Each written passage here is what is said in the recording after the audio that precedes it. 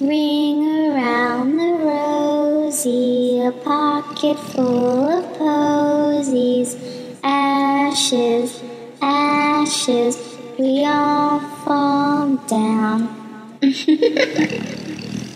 Welcome to the Parasite Podcast. I'm Sherry. And I'm Marie. And this is part 2 of Bang Pow Boom. Last week we talked about Linda and her work at the Rocky Flats plutonium plant, her relationship with her demanding daughter, Tess, and how Linda let a very ungrateful boyfriend, Brian, move in with them. Both Tess and Brian were juggalos, so we explored a little bit about the Insane Clown Posse, too. You learned that Tess and Brian had spent their 3 months of love going house shopping, complaining long and loud about Linda, and plotting Linda's murder. And you learned how they killed her. If you didn't listen to part 1, you missed a lot. You should go check it out real fast, because now we're moving forward with this sordid story. If you enjoy this story, please like us on your favorite podcast platform. Thank you.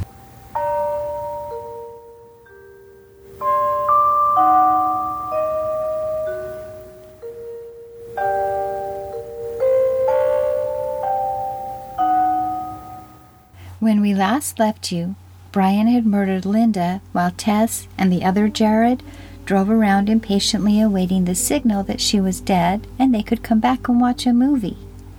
After they returned, Brian informed Jared he would need to help him move Linda's body. Jared demurred, saying, "Dude, leave me out of it. I don't want to be involved in this." But Brian told him he was already involved since he'd driven around town with Tess waiting for Linda to be murdered that night. So Jared shrugged his shoulders and said, "Oh, okay." He helped wrap Linda and the knife up in one of Linda's nice, clean blankets. Then Jared closed his eyes, he claims, and they moved Linda's body to the back of Linda's light blue Subaru wagon. I'm pretty sure that didn't happen with his eyes closed. Exactly, it was total virtue signaling. Yeah. Anyway, afterwards, the three got high and watched a movie. Well, they've done a great job of showing a lack of remorse so far. Complete and total lack of remorse. Mm-hmm. Later on, Jared took his real best friend, Jared, back to the IHOP where Tess, Brian, and the other buddy, Jared, had fomented their murder plans on the night Linda had been murdered. Brian described a scene wherein Tess had called him one night frantically proclaiming that her mom was drunk and chasing her around the house. When Brian arrived at the house, he said he found Linda choking her daughter. Brian went on describing how he heroically threw Linda off of Tess, but a deranged Linda grabbed a knife and went after him. And in a valiant fight for his and his true love's lives, he'd killed Linda. Jared didn't believe him. So, of course, there was the requisite trip to the house to view the body, and Jared was mortified. This Jared actually gave Brian some solid advice. He advised Brian to turn himself into the police. But Brian wasn't having it. He knew he was lying. Yeah, he wasn't going to get off on self-defense. Not at all. Instead, Brian wanted Jared to help him dispose of Linda's body. And Jared, forgetting to be a friend to himself, agreed to help his friend. That was not a good choice. Not at all. Tess wasn't afraid to get her hands dirty now that her mom was dead. The three of them were suddenly hard at work trying to find a place to ditch Linda's body. And they weren't good at this. They decided to leave her body at a local landfill. They drove Linda's car, with Linda stuffed in the back, to the Erie landfill. But the landfill was, of course, closed in the middle of the night, and they got stuck in the mud, so they gave up and just took her body back home and parked her car in the garage. Later, the three of them took Linda for another little ride to a local cemetery, thinking they could just bury her along with all of those other bodies. But the ground was still frozen. It's February in Colorado. Mm-hmm. They dug a grave as deeply as a couple of lazy boys could, dragged Linda's body out of the car, and buried her as best they could in the cold. I thought you said Tess was with them. Well, she was present, but Jared said she acted all squeamish, so she laid in the back seat of the car, claiming she just couldn't look and she didn't want to help. Okay. They thought they saw a patrolman cruising, and they were sure they were caught, so they hopped into the car and took off before they could finish up. As they fled, they noticed it was obvious that there was a dead body there, and Brian was worried about that, even as he drove away. So, later that night, when he gave Jared a lift home, they took a little detour back to the cemetery, and they recovered Linda's body, stuffed her back into the car, and like a boomerang, Linda again returned to her home where she'd been murdered.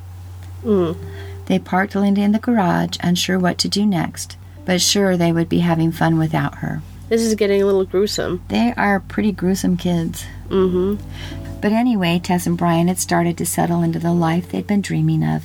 Brian had taken a little break to go to Florida with his dad after the murders, and Tess would text him regarding the mundane moments of her day, referring to herself as wifey and promising to do the laundry in his absence.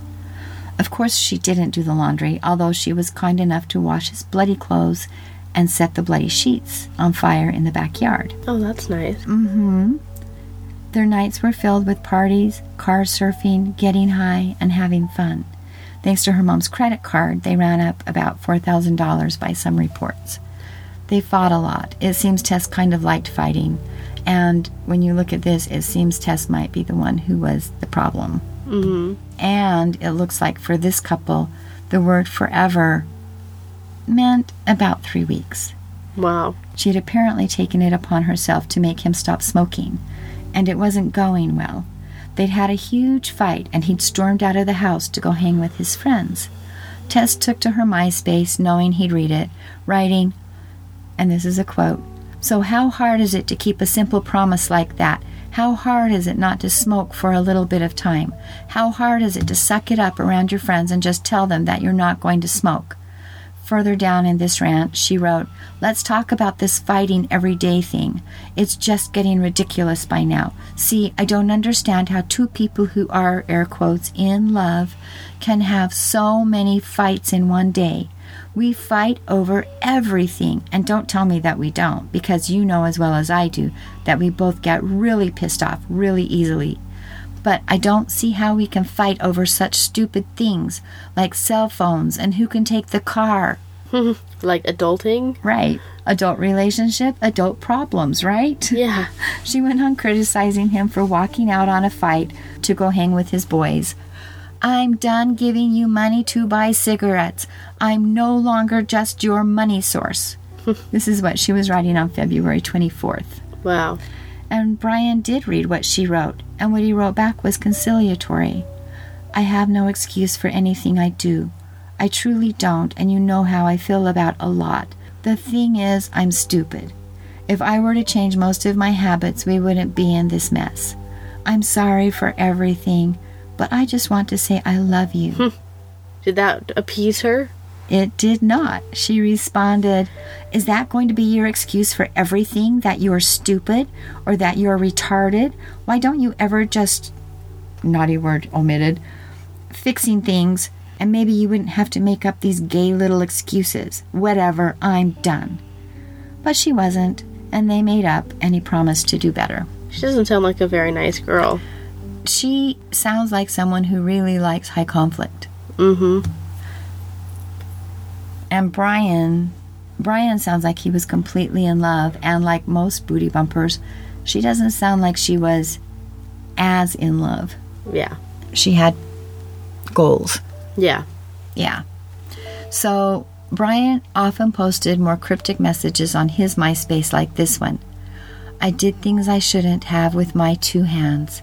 I just want to drink a barrel of cyanide to make this pain go away."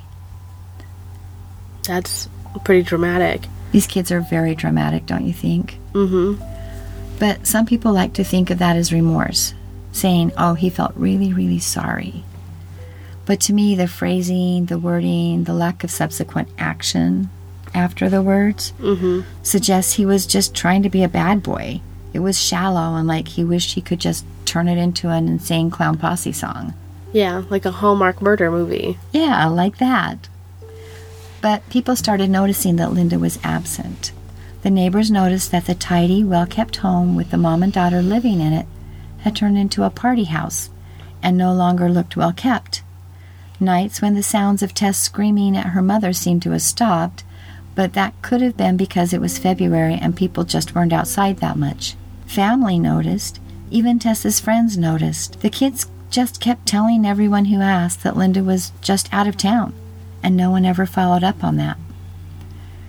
But February is really a thaw and freeze month, more than it's just a freeze month. And the garage began to take on a smell.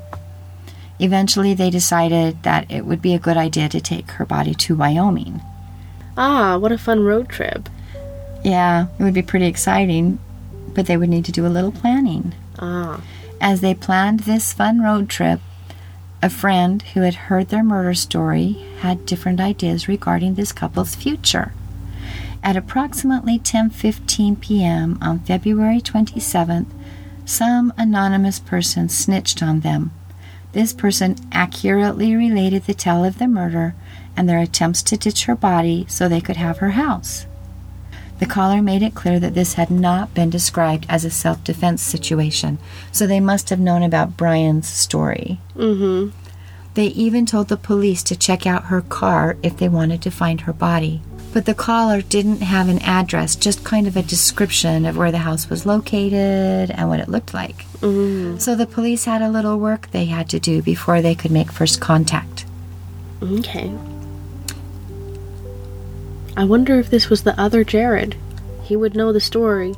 He would know the story. I'm wondering if someone told their parent. Oh. But it never does say who that caller was. Interesting. Yeah. So what happened next? Well, the police reportedly stopped by the Dams' home the afternoon of February 28th. They found Tess and Brian at home, hanging with Jared. Tess and Brian informed the police that they lived there together, and when asked, they told the police what they'd been telling everyone else who asked where Linda was. They had no idea where Linda had gotten off to, but she'd probably show up at some point. Remember, this was a well check. The police weren't about to just say okay and leave. They needed to have some type of contact with Linda before they were finished. Their noses definitely told them where Linda had been stowed, and all three kids were hauled into the police station. Jared Guy would be brought in a few days later as the story unfolded. Now, Jared Guy's the buddy Jared, and Jared Smith is the other buddy Jared, right? Okay. Brian was quick to confess. That surprises me. Yeah, he told the investigators he would tell them everything if he could just see Tess one more time. They allowed a brief reunion, and Brian made good on his promise. He was charged with first-degree murder, but he made a plea deal. When the court asked him if he was guilty of committing second-degree murder, he said yes. When allowed to speak prior to sentencing, he said, "I apologize for the pain and tears and grief I caused. I lay myself at your mercy and ask for it." It sounds like he does have remorse at this point. Maybe, yes. I think he also has this kind of idea of himself as a gentleman that is important to him. But if you compare this to someone like Chandler Halderson, you see a big difference in character. That's really true. His was all about himself. And I think that especially when you murder someone, a show of remorse is always a good idea. Indeed. So he was sentenced to 30 to 40 years in prison, and he's up for parole in January of 2032. But he didn't rat out Jared and his other buddy Jared. Tess did that. Tess also swore up and down that Brian did this on his own. She had no idea he was going to murder her mother. Classic booty bumper. But evidence of that phone call asking him what was taking so long and the confessions of the Jareds refuted her position. Good. Yeah. Tess was charged as an adult with first-degree murder and solicitation to commit murder. She was also given a plea deal. When asked if she was guilty of committing second-degree murder as a juvenile and solicitation of murder as an adult, she said yes. So she pled guilty. She did. Good. She was sentenced to serve 23 years under an odd sort of differentiated sentence. This meant that she would be placed in the juvenile system for the first, in her case, 5 years. The number of years is determined strictly by the age of the child, because the juvenile system releases them when they reach the age of majority. True. And then she would be relocated to prison to serve the remainder of her time. Why do they do it that way? Is it a less expensive way to have them serve as juveniles first? No, it's actually about twice as expensive to put a child through the youth offender system rather than the adult prison system. The youth offender or juvenile system is tailored specifically to children, and it has more of a rehabilitative focus because the system assumes children are more malleable than adults and should still have a chance at succeeding and having a good adult life. So the kids have intensive counseling services, educational services, and rehabilitative services focused on reintegrating the child back into the community, which is more expensive. Oh, yeah. The adult system does have a rehabilitative component, but it's usually built into the last few years that an inmate is anticipated to be incarcerated. Most of a person's time in prison is not focused on rehabilitation, as far as educational and rehabilitative services like therapy and education are concerned. Plus, and maybe more importantly, it's generally a bad idea to house kids in prison if that can be avoided. I agree. Yeah, they may have committed an adult-sized crime, but they are still a child and don't belong with adult inmates. I totally agree with that. Me too. So, Tess was convicted at the age of 17, but that wasn't the only court date she'd set. Tess was still determined to get at her mother's money so she could have that good life she wanted. She believed that she should inherit, right? Which we know she can't because of the Slater laws. Right. I think it's funny that these kids don't understand that if they kill their parent, they are not going to inherit. Yeah, that's not how it works. Well, she appealed, but her appeal was of course denied. Of course. So, while at the Betty Marler Youth Services Center, a lockdown facility in Denver, Tess decided it wasn't going very well at all. She was going to effect an escape. Oh, no. Yeah. She got herself a couple of accomplices, and they planned to strangle a guard, lock the guard in one of the rooms after stealing his keys, and then escape. Part of this plan involved strangling a guard with a shoelace, but failure came with a price. The Colorado Attorney General's office decided it was time to forgo the rest of her treatment in the juvenile system and send her to prison.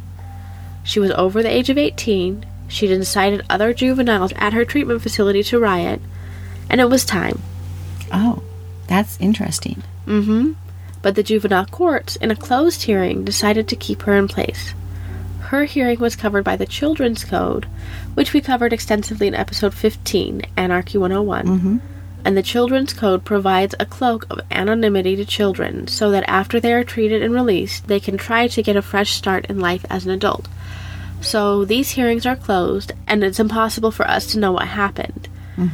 It's difficult to understand why they would decide to keep her there, but we do know that the Boulder County District Attorney's Office opposed the early transfer, saying they feared it would shorten the amount of total time she would serve on her conviction. That's why I thought it was interesting. Yeah. You keep them in juvie as long as you can because they can't get out for time served. They don't toll there. Ah, that's interesting. Yeah. That makes sense. That's why they wanted her to stay in juvie for the full 5 years. So let's talk about this differentiated sentence for just a second. So they kept her in juvie for the entire time that they could, and then at that point she is sent to adult prison. And at that point, time starts to be told. That's right. So she can start to get time served. And so it's basically, well, it's literally a different kind of clock. Yeah, so when you're in the juvenile system, you can't get parole. You're there for exactly as long as the judge sentences you, which we know isn't how it works in the adult system. Right. And this can seem unfair to some people because a 16-year-old who is sentenced in the juvenile courts will serve 4 years if the age of the majority for that state is 20, and a 17-year-old will serve 3 years for the exact same crime with the exact same circumstances because they both have to be released at age 20. You're right, that doesn't seem fair. You're correct, but not in the way you think you are. No, seriously, remember, a child serving time in the juvenile system is receiving intense rehabilitative treatment. They're trying to reform the child. An extra year of treatment can actually help to turn around a child's life and prepare them to be good adults. I guess I hadn't thought about it that way. I guess that could be a good thing if it works. Yeah. But that also means that a child who resists treatment can simply let the clock run out and then leave if their sentence was not differentiated. Ah. But in the adult justice system, which is not completely focused on rehabilitation, you are incentivized to follow the rules if you want an early release. Okay, that makes sense. Yeah, so she ended up appealing her sentence in April of 2010, but her conviction was upheld, so she took her plea to the Colorado Supreme Court in August of 2010, but cert was denied. Tess came up for a discretionary parole in April of 2019. This meant one member of the Board of Pardons would interview her and review her records, and then decide if she should be released on probation. In her offender letter, she told the parole board she wanted to find a good job and then find a church to help her rebuild her life. She'd chosen the Red Rocks Church, trading a band for misfits for a church for misfits, a move that seemed to serve her well. She was released in April of 2019 after serving 12 years. Oh, that's nice. I wonder how she's doing. As far as we can see, she's staying out of trouble and doing well. Good.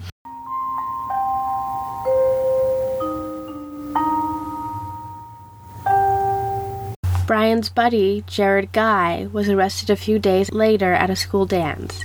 He wasn't lucky enough to still be a minor.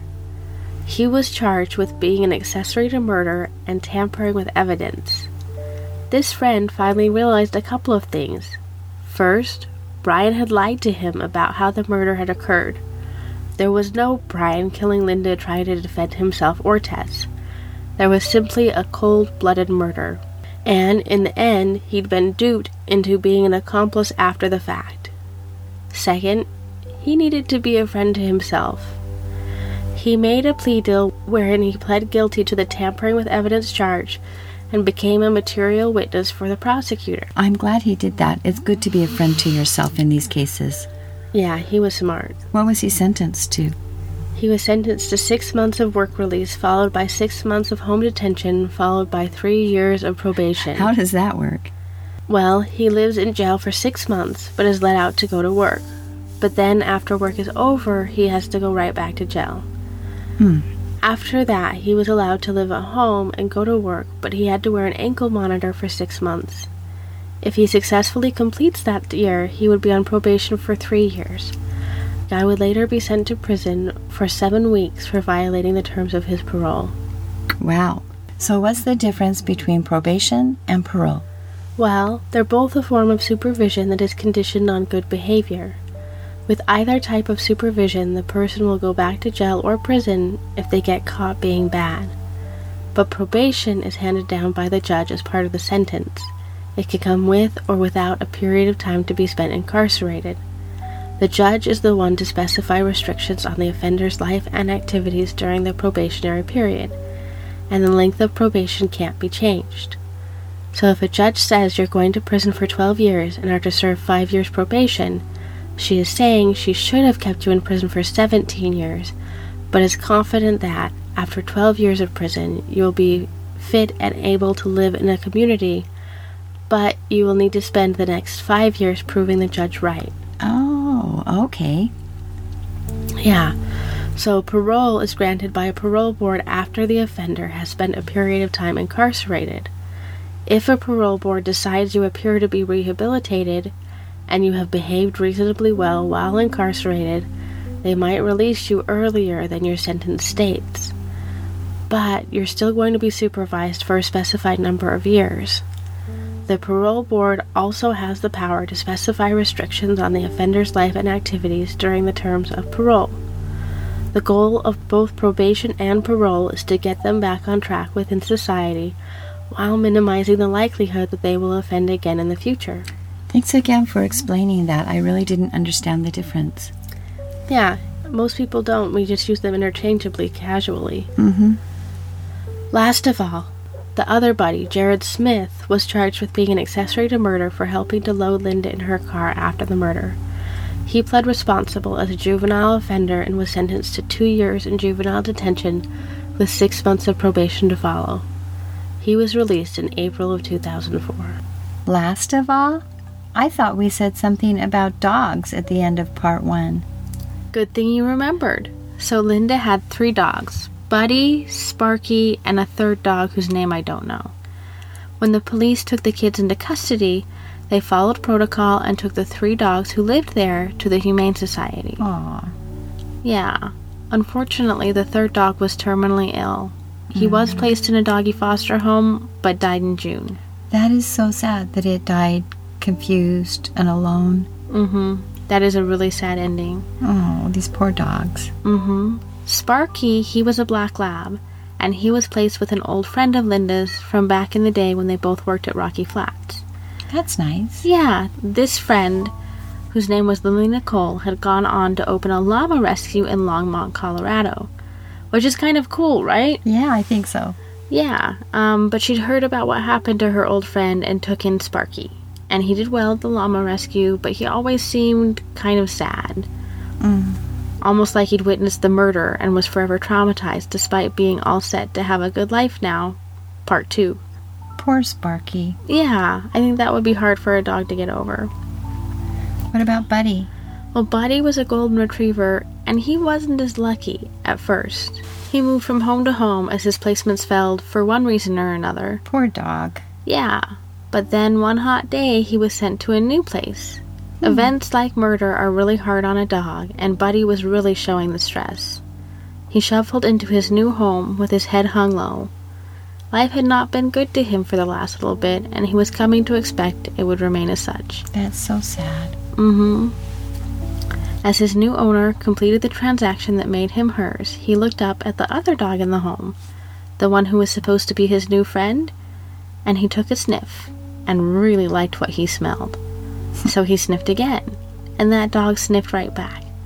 And the two began an intricate sniffing routine that most dog owners have seen, but what most owners haven't seen was eyes brightening and tails spinning like the blades on a helicopter as these 2 dogs realized they already knew each other. Lindley had arranged to adopt Buddy when she heard about his troubles. No way, that's so nice. Yeah, so Buddy and Sparky were once again forever together. Aw, I'm glad we found that story. Yeah, it's the best ending possible for those dogs given the circumstances. Absolutely. I guess we need to be done for this time so we can go and heal and start getting ready for our next episodes. I agree. So that's it for this time. And we would be remiss if we didn't thank the Casper Star Tribune, Times Record News, the Denver Post, MySpace.com, thepostchronicle.com, LACP.org, the Boulder Daily Camera, NASA, NPR, the article by Siegfried Hecker and Joseph C. Martz called Aging of Plutonium and Its Alloys, LiveScience.com, the Insane Clown Posse, U.S. Nuclear Regulatory Commission, and the World Nuclear Association. If you want to read a good book about the decades-long environmental scandal involving nuclear contamination in and around Rocky Flats, we've got you. Find the book Full Body Burden, Growing Up in the Nuclear Shadow of Rocky Flats by Kristen Iverson. We'd also like to thank the MayoClinic.org, Kylie's True Crime, the Fort Collins Coloradoan, Time, the Billings Gazette, the Daily News, and rockandrollglobe.com. And of course, we'd like to thank Jade Brown for our music. If you're interested in learning more about the history of plutonium production, check out the book The Atomic City Girls by Janet Beard. That is an amazing book. Isn't that the one about Oak Ridge, the secret city the government built in Tennessee to produce plutonium? Yes, it is. And we know the times are tough with inflation and such, but if you're able and would like to help support our research, please support us through a pledge on our Patreon page, patreon.com/parasitepodcast. Your tax-deductible donations go directly toward research to prevent future parasites. We'd like to thank our 2 most recent Patreon patrons, Mick and Brandon. We are over the moon grateful for your support. And we'll see you in probably 2 weeks. This has been the Parasite Podcast. And remember, always sleep with one eye open. Ashes, ashes, we all fall down.